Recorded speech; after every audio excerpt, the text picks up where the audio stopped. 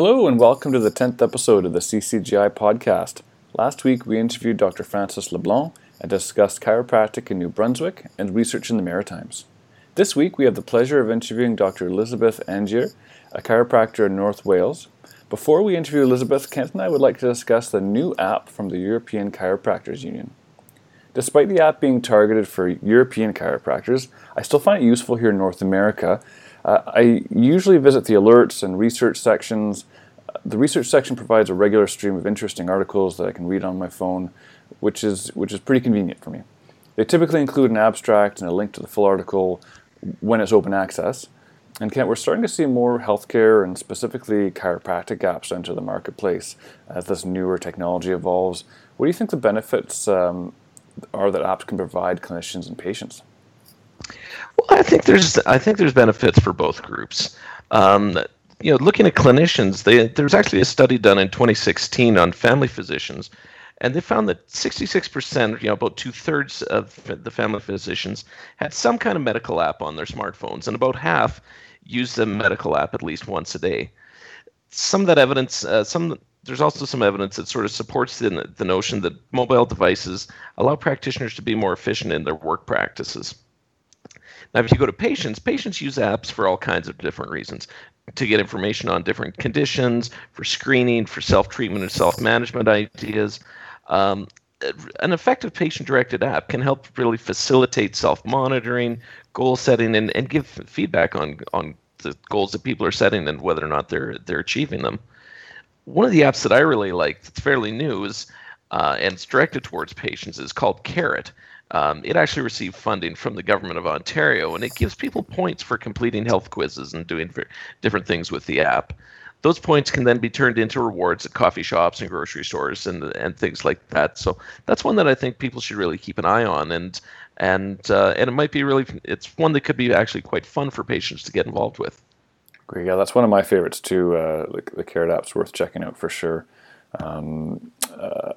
It's really good at keeping track of my steps throughout the day, and of course, who doesn't like earning points and gift cards for grocery stores and coffee shops. Let's move on to our guest interview here and get things going. Dr. Elisabeth Angier is a practicing clinician running her own clinic on the Welsh island of Anglesey. I'm probably pronouncing that incorrectly. She is the chair of the Chiropractic Research Council, a UK-based charitable organization that aims to promote research, increase research capacity, aid knowledge transfer, and support researchers for the benefit of UK chiropractic patients. She is a keen advocate for the chiropractic profession and has lectured nationally and internationally on the importance of professional practice, ethical, patient-centered, evidence-informed care, and ways to develop a research strategy and improve research capacity. Dr. Angier served as a council member and vice president of the British Chiropractic Association from 2011 to 2016. Welcome, Elizabeth. Thank you for being on the podcast with us. Hi, Ken. Hi, Galen. Thank you for having me on it. Well, thanks for joining us. I do have to, before we ask you any questions, I do have to mention that I looked up where you practice. In Wales, we had this conversation. It's spelled Llangefni. I thought you'd say it's pronounced Llangefni, but how do you actually say the town you practice in? Yeah, no. Well, the hint for Welsh is if it's a double L, it's a cl, so it's a Llangefni. It's taken me 10 years to get vaguely near it, so okay. I'm still trying. So you're forgiven. Okay. It's all right. Okay. I'm trying to learn. So Elizabeth, we're over here in Canada and you're in the UK. What can you tell us about practicing in the UK? Is chiropractic any different than over there than it is in other countries?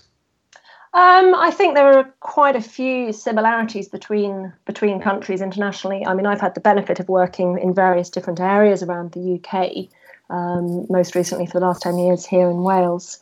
But generally in the UK, as in other countries, you have to be registered with our regulatory body. We've got the General Chiropractic Council that we have to be on their register, and we have to renew our registration every year.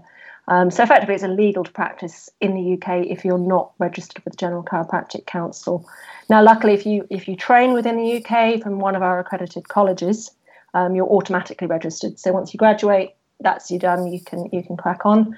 Although, as I say, you do have to renew your registration every year on completion of your CPD requirements and things. If you trained elsewhere, for example, if you trained in Canada or in the States or what have you, you'd have to sit a test of competence with the General Chiropractic Council to ensure that you're fit to practice within the UK and that you're cognizant of their code of practice. Basically, they're there to protect the patients. So if we do anything wrong, we can get struck off by the GCC. So I think that's a similarity. In the UK, chiropractic generally isn't available on our National Health Service. It's only available primarily through private practice, so patients have to pay for treatment. Some patients may have private health insurance, but not all. So obviously that does mean that chiropractic services are restricted to those who can afford it, unfortunately. Here on Anglesey, I think the average income is about £16,500–17,000 per year. So it's a very poor income area. But a lot of my patients, we've got an incredibly busy practice, and they all do come in to see us. In a few areas within the UK, some chiropractors do have a contract with their local clinical commission group, I think it's called, their local sort of NHS region. So they're able to provide musculoskeletal services to patients paid for by the NHS, and they will be referred to that chiropractor by their general practitioner. But this is a very rare occurrence. They've done a few pilot studies on it, and it does seem to be a good source. So that's one avenue that we need to do. So the important thing to do is just establish a good rapport with your local GPs and your local healthcare community, and hope that they suggest that their patients might come to see you in whilst they're waiting to see a physiotherapist or what have you on the NHS. I think sort of the third thing in the UK is we're actually a very small profession here in the United Kingdom. We've only got about 3,300 registered chiropractors. In a population of about 65 million here in the UK. In Canada, I think you've got about 8,000 chiropractors, and your population's about 36 million. So we're desperately under-resourced with chiropractors, which is a good thing because it means we've got huge opportunities for the profession. We all know how prevalent back and neck and spine pain is, how prevalent musculoskeletal pain is, and particularly with an ageing population, as we have globally, this problem is only going to get bigger. So there's huge opportunities for chiropractic here in the UK. I don't know what the utilisation of chiropractic is over here. I know that in Canada, a recent study showed that it was only about 9% of chiropractic services within the sort of general population. I would imagine that it's probably much less than that here in the UK, perhaps 5 or 6%. It'd be very interesting to conduct a similar study here in the UK. So there are similarities and differences, but it's definitely a good profession to be in here in the UK, and there are plenty of opportunities. Well, it sounds like there are a lot of opportunities. I'm sure there are quite a few challenges. I mean, what do you find are some of the biggest challenges with practicing in the UK? I think probably one of the biggest challenges here in the UK, and I think it's perhaps something that is reflected internationally as well, is we're still not mainstream. We're still not within the sort of the mainstream healthcare remit, if you like. We're regarded with a lack of understanding and perhaps even mistrust by members of the public and perhaps overall healthcare professionals. I mean, the good thing is that the General Chiropractic Council surveyed patients over the last few years, and they found that patients seeing chiropractors, once they knew about it, felt very, very much better after it, and they're very satisfied with the care that they had received. But there is just sort of a general misunderstanding of what we chiropractors do. There's a lack of trust, and we need to build confidence and understanding with this and gain cultural authority. And I think we as a profession are perhaps partially to blame for this. I think we've become so insular within the profession. We get bogged down with terms and ideas and philosophies and political viewpoints that we chiropractors are really, really sort of hung up about. But outside the profession, to patients, to policyholders, to stakeholders, they're really not interested in, what adjustment we've done or how it's worked or whether it's fixing a subluxation or whatever. They want to know whether we're able to help patients. Are we able to do so effectively, efficiently, affordably, and particularly in a safe, patient-centred, evidence-based way? So I think that's one of the big challenges in the UK, is that we're just not mainstream. And as a profession, we're not really, well, we are trying to improve it, but we're our own worst enemy at times. We waste time and resources arguing internally rather than focusing on the bigger picture of the patient and the big problem that musculoskeletal disorders are.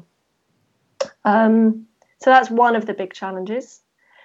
The other big challenge I've said beforehand, we're only a small profession here in the UK, and we're not really growing. This number has stagnated at about just over 3,000 for about the last 10, 12 years or so. In comparison, we've got 54,000 physiotherapists, and bearing in mind that they work already within the National Health Service. So your local GPs and your musculoskeletal consultants will have links with physiotherapists. They'll know how to refer to them. They'll know what they do. So there's a danger that we may just get squashed out of the market if we don't sort of increase our size and increase our cultural authority and gain credibility and understanding for what we can provide as chiropractors. We've also got about 5,500 osteopaths in the UK. They have a very similar length of training and a very similar scope of practice to chiropractic, practicing primarily within the private practice arena.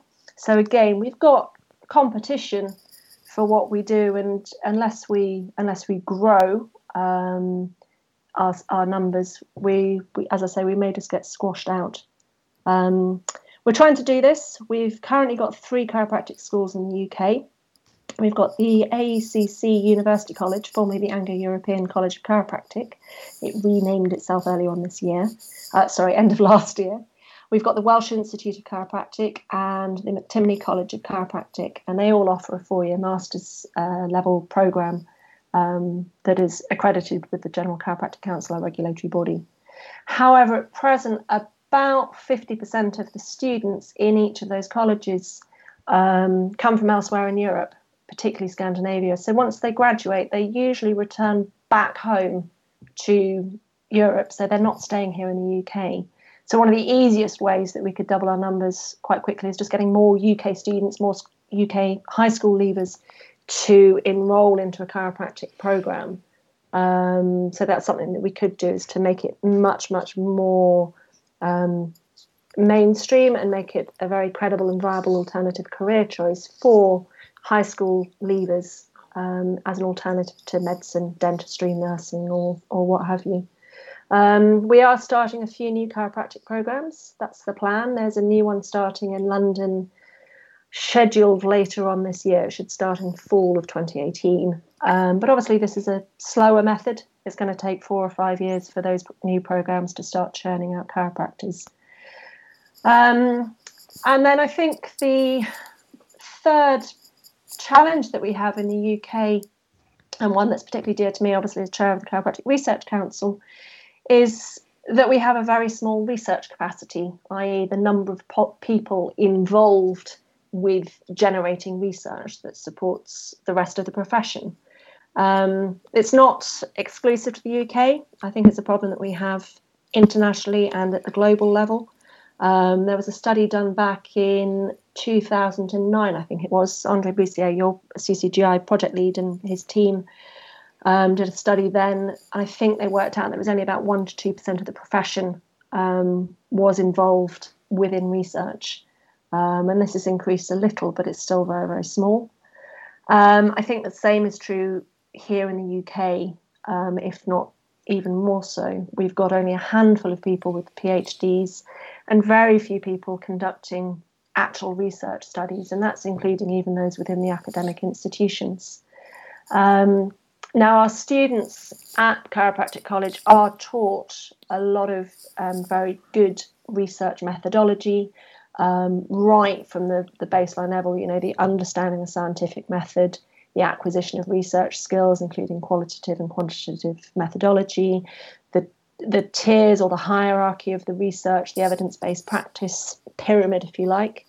And actually all the students in their third and fourth year will conduct a full systematic review and have to put together a full research proposal as though they were going to do a research study.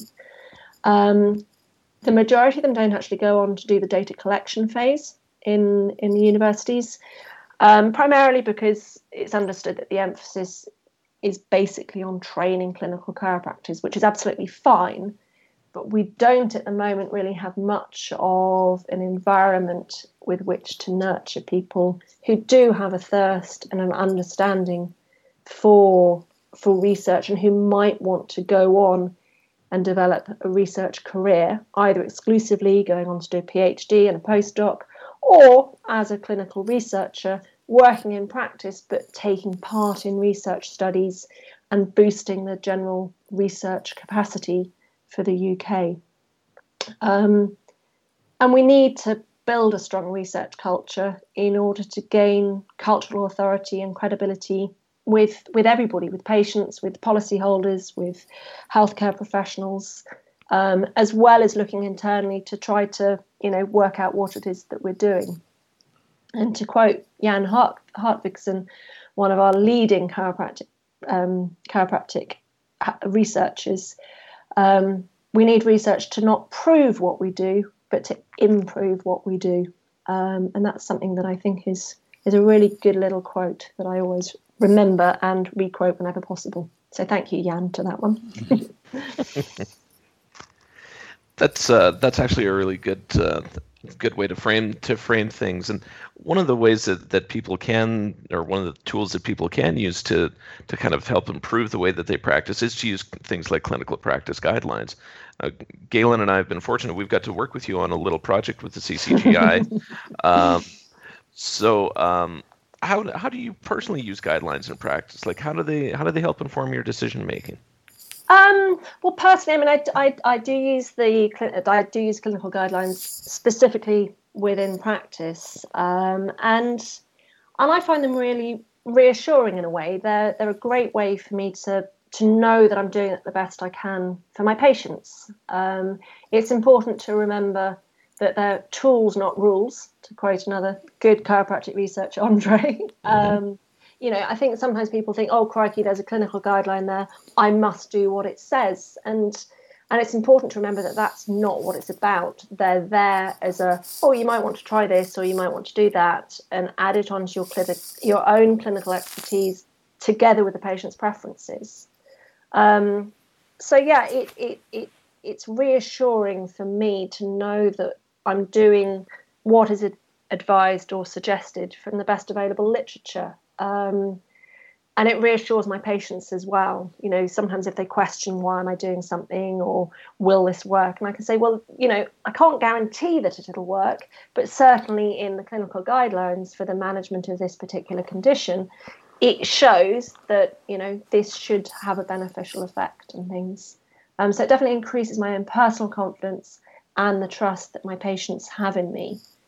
And I find also from a professional point of view, it's very good for networking and engaging with other healthcare professionals. We've got our, excuse me, if I'm chatting to a healthcare professional and I can drop in the clinical guideline terms and say, yes, we work in accordance with our clinical guidelines, that makes them understand that we are a credible healthcare profession. And it helps you at the even higher level with the policyholders and the stakeholders that we might want to be approaching to engage with chiropractic and chiropractic care. For instance, we have a national guideline initiative, the National Institute for Health and Care Excellence, which is we always call the NICE guidelines. And there are some nice guidelines for low back pain with and without sciatica, published back at the end of 2016, I think it was. They're reviewed every couple of years or so. And the NICE guidelines for low back pain with and without sciatica recommended a package of care, including self-management, exercise, manual therapies, including mobilization, manipulation, and soft tissue work, and the biopsychosocial approach. And so it's brilliant to be able to, jot down in a letter to the GP practices in my local community, or when I'm talking to sort of policy holders, to say, look, we chiropractors deliver the package of care that is recommended within the NICE guidelines for the management of low back pain. So that's another way that it can help not only me personally, but practitioners in general, by utilising guidelines in practice. Specifically in my day-to-day practice, ones that I use, we've got the Royal College of Chiropractic here in the UK, which is sort of our postgraduate education body. They do our CPD and things and run seminars and courses. And the Royal College of Chiropractic has produced a set of chiropractic quality standards on neck pain, low back pain, acute and chronic, clinical governance and self-support management.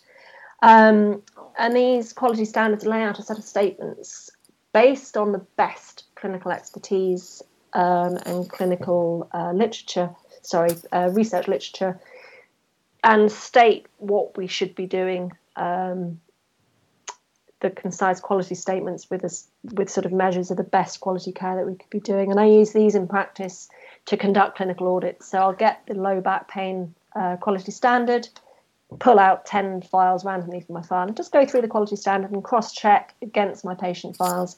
Am I actually doing what's laid out within the Royal College quality standards? So that's a really good way for me to actually assess the quality of care that I'm providing to my patients.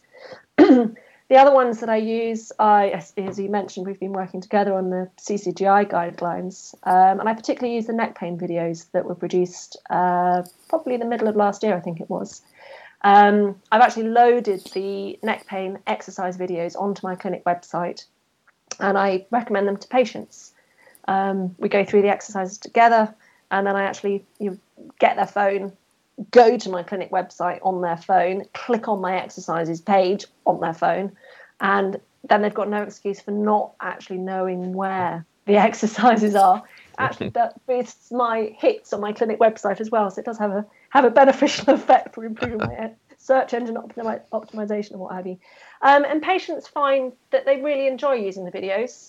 They know where to go if they have a problem. I'm now finding that they're actually sort of coming in saying, oh, I hurt my neck over Christmas, but I did my exercises from the videos and it's feeling a bit better, but I could do with a bit more treatment. It's made them much, much more compliant with it. And I'm very much looking forward to the low back pain ones as and when they come out, which hopefully will be over the next few months. So fingers crossed with that one. Yeah, I think they're we know they're on the way, so they'll be out in early 2018. Kind of changing gears back to something you'd already spoke about, the Chiropractic Research Council, the CRC. Now, personally, I'm quite grateful to the CRC because you're actually my funding body for my PhD study. But for our listeners who maybe don't know as much about the CRC, what can you tell us about it and your role within it, and where do you see the future of the CRC going? Okay. Well, as you mentioned in the introduction, the CRC is a UK charitable organisation, so it's a not-for-profit charity, and it was established back in 2013 by the then British Chiropractic Association president, Dr. Richard Brown, who's now the Secretary General of the World Federation of Chiropractic. And I was a founding trustee back in 2013 and then took over as secretary and then took over as chair of the charity back in 2016. And the CRC really came about in we thought about it 2010, 2011, around there, following on from a large media complaint that we'd had with the Advertising Standards Association, where our advertising standards regulator had complained about what chiropractors and other healthcare professionals were saying they could or couldn't treat on websites and published advertising material. That led into the Bromfoot report, which was a huge review that looked at all the evidence that there was regarding chiropractic treatment, and really it just served to highlight the huge, massive gaps that there were regarding chiropractic care, manual therapy and all that sort of thing. So as I say, we all got together and thought, right, what we need to do is we need to be boosting research, chiropractic research capacity in the UK. So, excuse me, we set up the CRC. And our aim is to promote research, support researchers, build research capacity in the UK. And it has to be for the benefit of the chiropractic patient and members of the public. We can't, and this is due to the UK Charities Commission ruling, we're not allowed to be supporting the UK chiropractic profession. It has to be patient-centred, which is great, actually, because that's what our chiropractic care should be. We're there to treat our patients, so our research should be there to provide important information and evidence for the benefit of our patients. Indirectly, of course, it does help to support the chiropractic profession because it all snowballs from there. We're a charitable organisation, as I say. Most of our funding comes from the very generous membership of the British Chiropractic Association. When we set up the CRC, the members all voted unanimously that they would be happy to support the CRC with a levy. They pay just £1 a week into the CRC, £50 a year. And we're trying to encourage all UK chiropractors to contribute to this, as well as getting other sort of funds from elsewhere. I mean, if each and every 3,300 chiropractor gave just £1 a week to the CRC, if my maths is right, I think we'd generate a fund of about £170,000 per year, which is a massive amount. I mean, it's a huge amount of money, and we could do a lot of work with that. Having said which, research studies are costly. So, the money could be there, and it is there, but it gets spent very, very quickly, which is the problem. So that's how we started. And we spent quite a long time building a robust, reliable, sustainable organisation, basically, so that we won't just fizzle out. We want to have longevity, and we want to be seeing this through for the next 5, 10, 15, 20 years. But we have funded 2 big research studies, one of which, Kent, you're a proud recipient of, so thank you for all the research that you're doing. And you're working with Pete McCarthy from the Welsh Institute of Chiropractic into patient-centred care, if I'm correct. Yes. Which obviously has huge benefit to our chiropractic patients. That's a brilliant one. And it's great to be able to support researchers like you. And we've also supported and funded another study with Professor Alan Breen, who's one of our leading UK researchers. And he's been doing a study jointly with the AACC University College and the University Exeter Biomechanics Department, using qualitative fluoroscopy, which is moving MRI images to determine the forces generated within the spine in normal subjects, and therefore it's hoped that this might enable us to see what's happening at the spinal segmental level, what's happening in patients with pathology and back pain and things, what actually happens in those movement patterns. So this is a fascinating piece of research. I admit that some of the physics and things is way over my head, but it does have a good implications for how it might be helping us in the future. So we funded those 2 studies, or we are funding those 2 studies.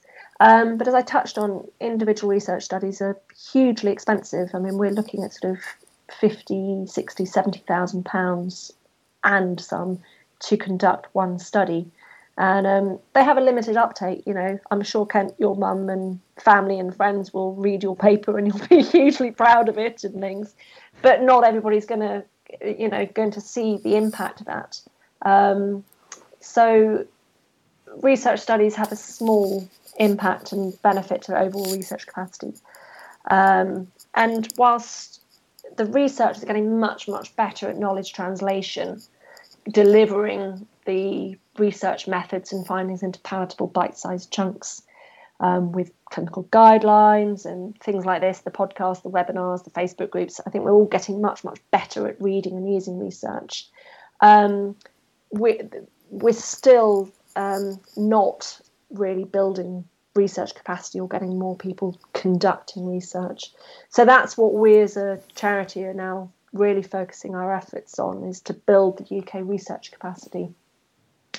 And a big initiative that we funded last year, that's an ongoing thing for 5 years, is to fund the position of a visiting research fellow at the University of Southampton over 5 years. And we've also providing funding for 2 PhD students. And this is a huge coup in many ways for the chiropractic profession. Southampton University is a very large, world-renowned university. It's got an excellent reputation for healthcare research and rates very highly within funding applications, grant applications, research awards, and all that sort of thing that's understood by the wider healthcare and research communities. And our visiting research fellow, Dr. David Newell, is housed within the Department of Primary Care and Population Sciences within the Faculty of Medicine. So Dave is able to network with other healthcare professionals, MSK specialists, occupational therapists, physios, doctors, orthopods, you name it. He's in there working with the professionals, working with the other researchers. And this networking, collaborative work with the wider healthcare community is really going to help us gain credibility and traction as a profession. So that's a great initiative that we're doing, and Dave's doing brilliantly there. He's been in post since September of last year, and as I say, they're hoping to be recruiting 2 PhD students probably later on this year, early next year. And it's hoped that the Southampton initiative will provide the much needed environment in which to nurture future researchers, not only PhDs, but perhaps providing supervision for postgraduate research internships, supervision of master's students, postdocs. What would be ideal is you've got the research fellow who supervises the PhDs, who supervise the masters, who supervise the new baby postgraduate research interns. So you've got the whole pyramid of sort of research support and mentoring that you'd have in any other scientific undergraduate, postgraduate degree program in any other university. And I think we lack that within the chiropractic profession. A research career isn't normal, isn't a normal avenue for chiropractors yet. So that's sort of the environment that we're hoping to build. And the CRC is hoping to provide, it will be providing some grants for postgraduate students and studies and things like that. And another big initiative that we're setting up is, and I've been working on over the last year with a team of people, is setting up and establishing a practice-based research network. They have them in Canada, they've got them in Australia, you've got the Acorn Research Network in Australia. And I know that you've got a PBRN in Canada that's been producing some good research recently. And basically a PBRN, a practice-based research network, is exactly that. It's a network of chiropractors that are all working together to collect clinical data that can be then put into research studies. And the idea is that we'll use an electronic health record. We've got a care response here in the UK that automatically collects patient-reported outcome measures and patient-reported experiential measures, so PROMs and PREMs. And this will allow us to collect big data and then conduct much, much larger scale studies here in the UK and potentially interlink with other PBRNs nationally and internationally, so that we can be gathering data and conducting studies on a global level. So that's one thing that we're working on at the moment, and I hope we will get sorted and set up over the next couple of months, and we'll be recruiting clinicians to take part or to join up to that PBRN here in the UK. So that's another big initiative that we've been working on. And the other big thing that we're going to be doing is, determining what really is the research agenda for the UK. How do we move this, the research ship forwards, if you like? And we're going to be getting we have discussions with sort of some of our key opinion leaders and key researchers here in the UK as to how we might be doing this, and taking guidance and experience from other researchers within the profession, from Canada and Denmark and Australia. Just learning from what they've done and how we might be doing it. So there are plenty of things to do. My list of to-do jobs is never ending and always gets longer. I just keep on doing it. But I think it's essential for us to have a very good research base in order for the profession to grow and develop, which is exactly what it should do, because we do a really, really good job for our patients. And this is what, coming right back down to earth, when I go back into clinic, and I am still a full-time clinician, it's a huge privilege to be able to treat patients and make a big difference to their lives. I think we forget this sometimes, just what an impact we have. But, easing someone's back pain, explaining what's going on is more often than not, the big part of their problem. Once they can understand what's going on, they relax, they stop worrying, they sleep better, they feel better, and they get their quality of life back. And it means an awful lot to people. And I think we sometimes forget this. We get too bogged down with chiropractic politics and philosophy. And it's all about the patient. And anything that we can do to build and develop chiropractic in order to be seeing and helping more people, I think has got to be a good thing. Completely. I think there's a lot of exciting things happening in the UK. I've learned so much. I knew very little, to be honest with you, before speaking. So I'm really I'm glad I was able to learn more about practice in the UK. You're not allowed to move, Galen. I've been tempted to all these podcasts. If anybody wants to come and work, and since you can pronounce the place name, you'd be an ideal candidate. You're right. Well, at first I was going to go to New Brunswick. Now I'm tempted to go to the UK. So a lot of great options here. It's much warmer at this time of year. I'm sure it is. You're tempted. I really would like to thank you for coming on with us today. It's really been a pleasure to have you speak to our listeners and speak with us. For our listeners, those who are listening, it's that time of the show where we ask you for a favor. Try downloading the European Chiropractors Union app. It's free, and let us know what you think of it. Yeah, and I'd like to thank Elisabeth for joining us as well, and it's been a pleasure to work with you and to continue to work with you, and I look forward to more in the future. Also, for our listeners, why don't you try out the Carrot app? Try and download that and check it out, and maybe see if some of your patients might be interested in that. Thanks everybody for tuning in. We look forward to bringing you our next guest in a couple of weeks. Bye for now. Bye.